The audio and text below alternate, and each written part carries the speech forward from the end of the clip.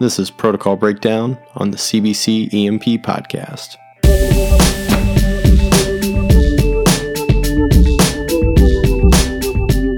This is Tony Held, and you're listening to Protocol Breakdown, hosted on the Columbia and Boone County Emergency Medical Professionals podcast. If this is your first time listening, each show I break down a pre-hospital treatment protocol, what our goals of care should be, the medications we should be using, and the interventions we should be expecting. If you're a return listener, you already knew that, and thanks for coming back. I know you've been wondering where we've been, and to be honest with you, I've just been busy. This show has actually been drafted and just waiting to be recorded for a couple months now, but we are back in action, ready to get you guys the FOAMed tidbits you're dying for. Okay, so today's topic is Delirium Tremens. I have to give you guys a heads up that I am not a biochem major. I am also not really a neuroscience guru. So some items will be simplified to get to the specifics of what we should be doing and why. All right, disclaimer aside, here we go. What are DTs? Well, I didn't really know what they were before I researched this show. I mean, I knew what they were. Delirium tremens are a variety of symptoms, but how do they happen? Where do they come from? Well, to understand the things that we see, I think we should dig down to the cause, because it might not be what you think. So first of all, what does ethanol do? We most commonly associate DTs to alcohol withdrawal, so we should really explore what exactly ethanol does in the first place. Well, it has loads of effects, but the most significant is its binding to GABA-A receptors. The most important thing to know about GABA is that it is responsible for slowing us down. The majority of our CNS depressing drugs directly affect the GABA receptor sites. Ethanol's other chief effect, and again there's a ton of them, is decrease the excitation of the NMDA receptors. When NMDA receptors are activated, it speeds us up. So NMDA turns it up, GABA turns it down. Ethanol depresses NMDA stimulation and activates GABA. So a double whammy. Okay, so then what? Tolerance and then dependence usually develop after persistent exposure. Interestingly, the amount of exposure required is variable across individuals. So some people, it takes very little to develop dependence and tolerance. Some people can have excessive exposure and never develop those traits. So this appears to be through two main mechanisms.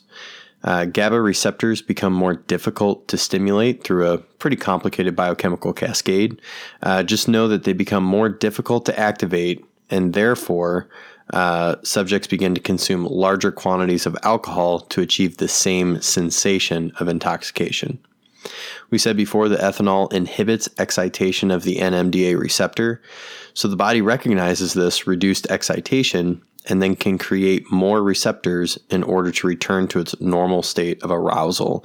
So it kind of remodels those receptor sites. You can see that these responses by the body are leading us to a scenario in which our patient is consuming escalating amounts of alcohol to achieve the same sensation of intoxication. It is at this point that we switch into dependence. This remodeling of the body's GABA and NMDA receptors have now created a situation in which removal of alcohol causes understimulation of GABA and overstimulation of NMDA, because there's too many NMDA receptors and the GABA receptors have kind of become numb. So now we're turning up NMDA too far and not supplying GABA with enough incentive to slow us down.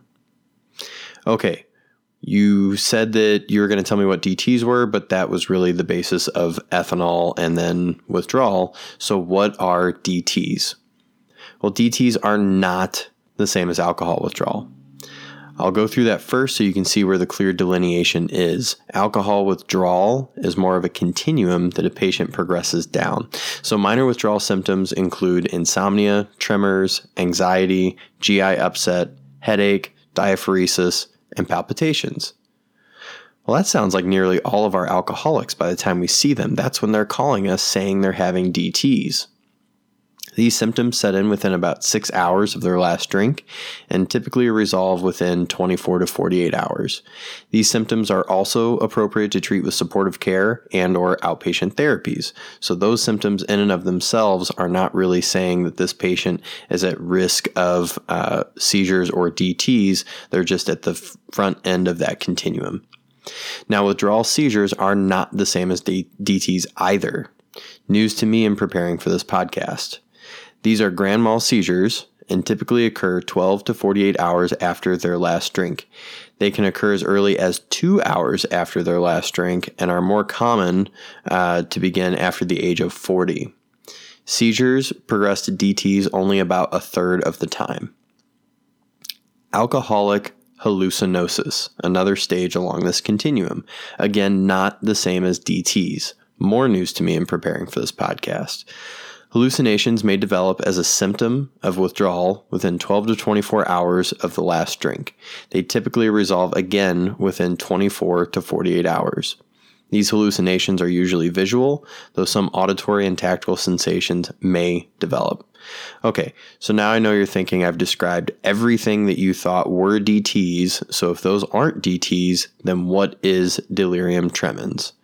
In short, the really bad stuff is what qualifies as DTs.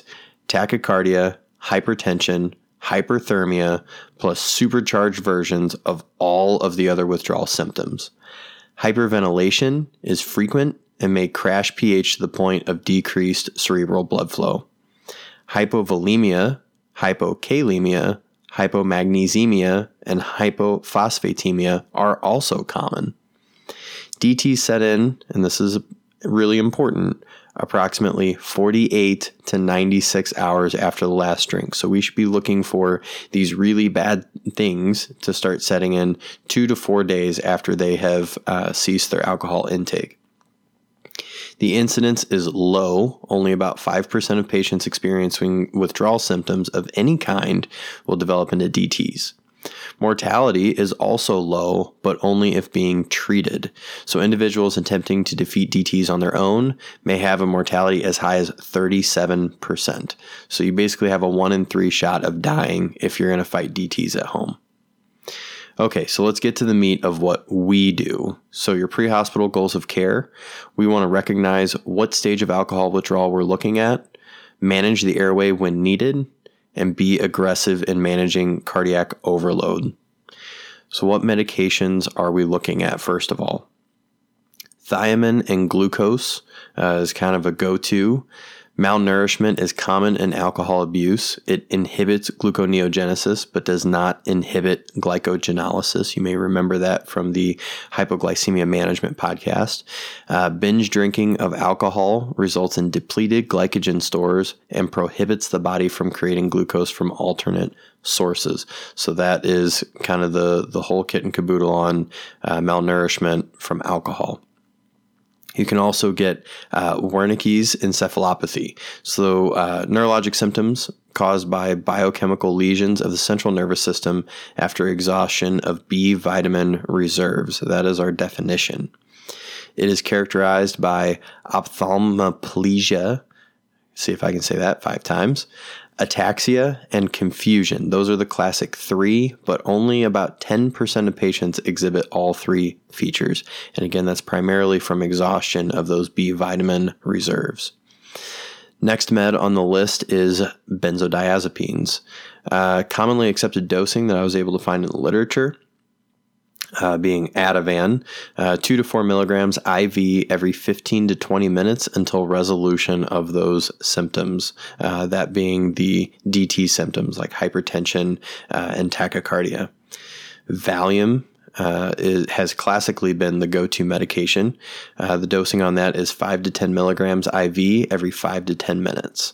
Massive doses have been needed for initial symptom control, sometimes in excess of 500 milligrams, which with large doses also over the next 48 hours greater than 2,000 milligrams. Uncommon benzos, which are also the only go-to benzo on my truck, would be Versed. So the only dose I was able to pull out for Versed was 2 to 4 milligrams IV every 5 to 10 minutes. The reason that that's uncommon is because Versed has a shorter action period, so Ativan and Valium tend to be more beneficial.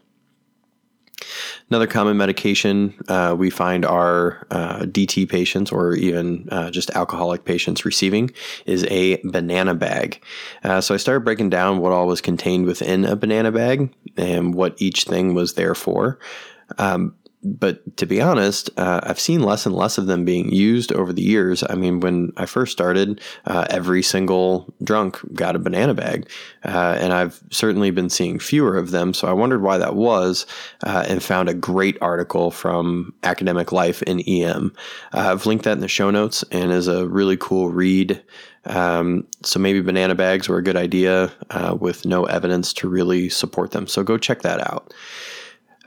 So then, what other medications might we be using? Well, other meds that hit the GABA receptors, because they're less sensitive, so we need to hit those GABA receptors. That's why we're using those benzos. So phenobarbital, propofol, and etomidate all hit GABA receptors and may have some utility in dealing with DTs. The point here is that we shouldn't really be afraid of how much we need to administer, only that we're managing the side effects that those doses created. So we have to be ready to handle that. Okay, so what about ketamine? Yeah, ketamine's good for everything, right? This is a pre-hospital talk, so maybe it should be used in DTs too? Maybe. So it seems counterintuitive, to be honest. You've got a dissociative medication that also increases cardiac output, at least briefly. There's some information flying around showing that concurrent usage of low-dose ketamine with benzos can decrease the total amount of benzos required to treat that patient. However, there's also data stating that ketamine's usage in cocaine overdose is ineffective.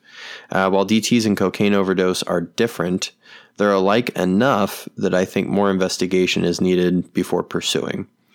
Let's also take into account that emergence phenomenon seems highly dependent on the condition of the patient as they're going down. If they're in tremendous distress, such as in alcohol-induced hallucinations, maybe not the best thing to have going into a dissociative state. I want to briefly touch on the CWA score, so that's Clinical Institute Withdrawal Assessment for Alcohol Scale. This is a questionnaire that scores withdrawal symptoms and gives us a generalized estimate of severity. Typically, it's used to evaluate whether we think this patient might develop DTs and whether they're going to need an ICU bed. I've got a link to that in the show notes. Please familiarize yourself with the categories on there. I don't think you'll be surprised by anything that it scores on there, but if you hear CWA score, that's what they're talking about. Okay, so what is contraindicated for DTs? Well, the first thing on the list is alcohol. So this is controversial and not recommended by any guideline. I would say this is a relative contraindication. Obviously, titrated doses of alcohol could stave off DTs. The concern here is that you don't really know where you're going to find yourself in that alcohol withdrawal continuum. But I would say in a resource-limited environment, this might be something to consider. If you have any of the medicines we discussed before, use them because they definitely are of greater benefit and are also of greater likelihood to get your patient through this problem rather than prolonging it. So Haldol is definitely contraindicated. So it reduces the seizure threshold and per UpToDate may also interfere with heat dissipation. So you may end up with a hyperthermic, seizing, withdrawing patient. Not so good. Okay, so what interventions should we be expecting now that we've got medications out of the way? So airway management is first and foremost and really our only primary intervention that we have to be worried about. Although seizures associated with alcohol withdrawal are technically benign, the potential for aspiration certainly isn't. So pay attention to your patient. I have had patients with alcohol withdrawal seizures that turned blue, vomited, and even remained apneic after opening their airway. Be diligent and treat appropriately. Understand that prior to being in delirium tremens, their alcohol withdrawal symptoms should be self-limited. However, once a patient is in delirium tremens, the rules change a bit. If they require massive benzo doses to finally get their heart rate and blood pressure down, intubation is certainly a potential requirement. I know what you're thinking. I'm talking to you, Liz Kendrick. Is this likely to be an issue in the field? Having a patient under enough sedation that we should consider airway control? Well, I'll tell you this much. I am always worried and always expecting things will turn south. I would rather know where this is headed than not. Okay, so in review, our pre-hospital goals of care should be to recognize what stage of alcohol withdrawal we are looking at. Use your knowledge of timeframes and symptoms. Alcohol withdrawal is pretty easy to treat, but DTs are a bit more complicated. Manage the airway when needed. In seizures and DTs, airway management can be complicated by vomiting and apnea. Do not delay basic airway maneuvers. Be aggressive in managing cardiac overload.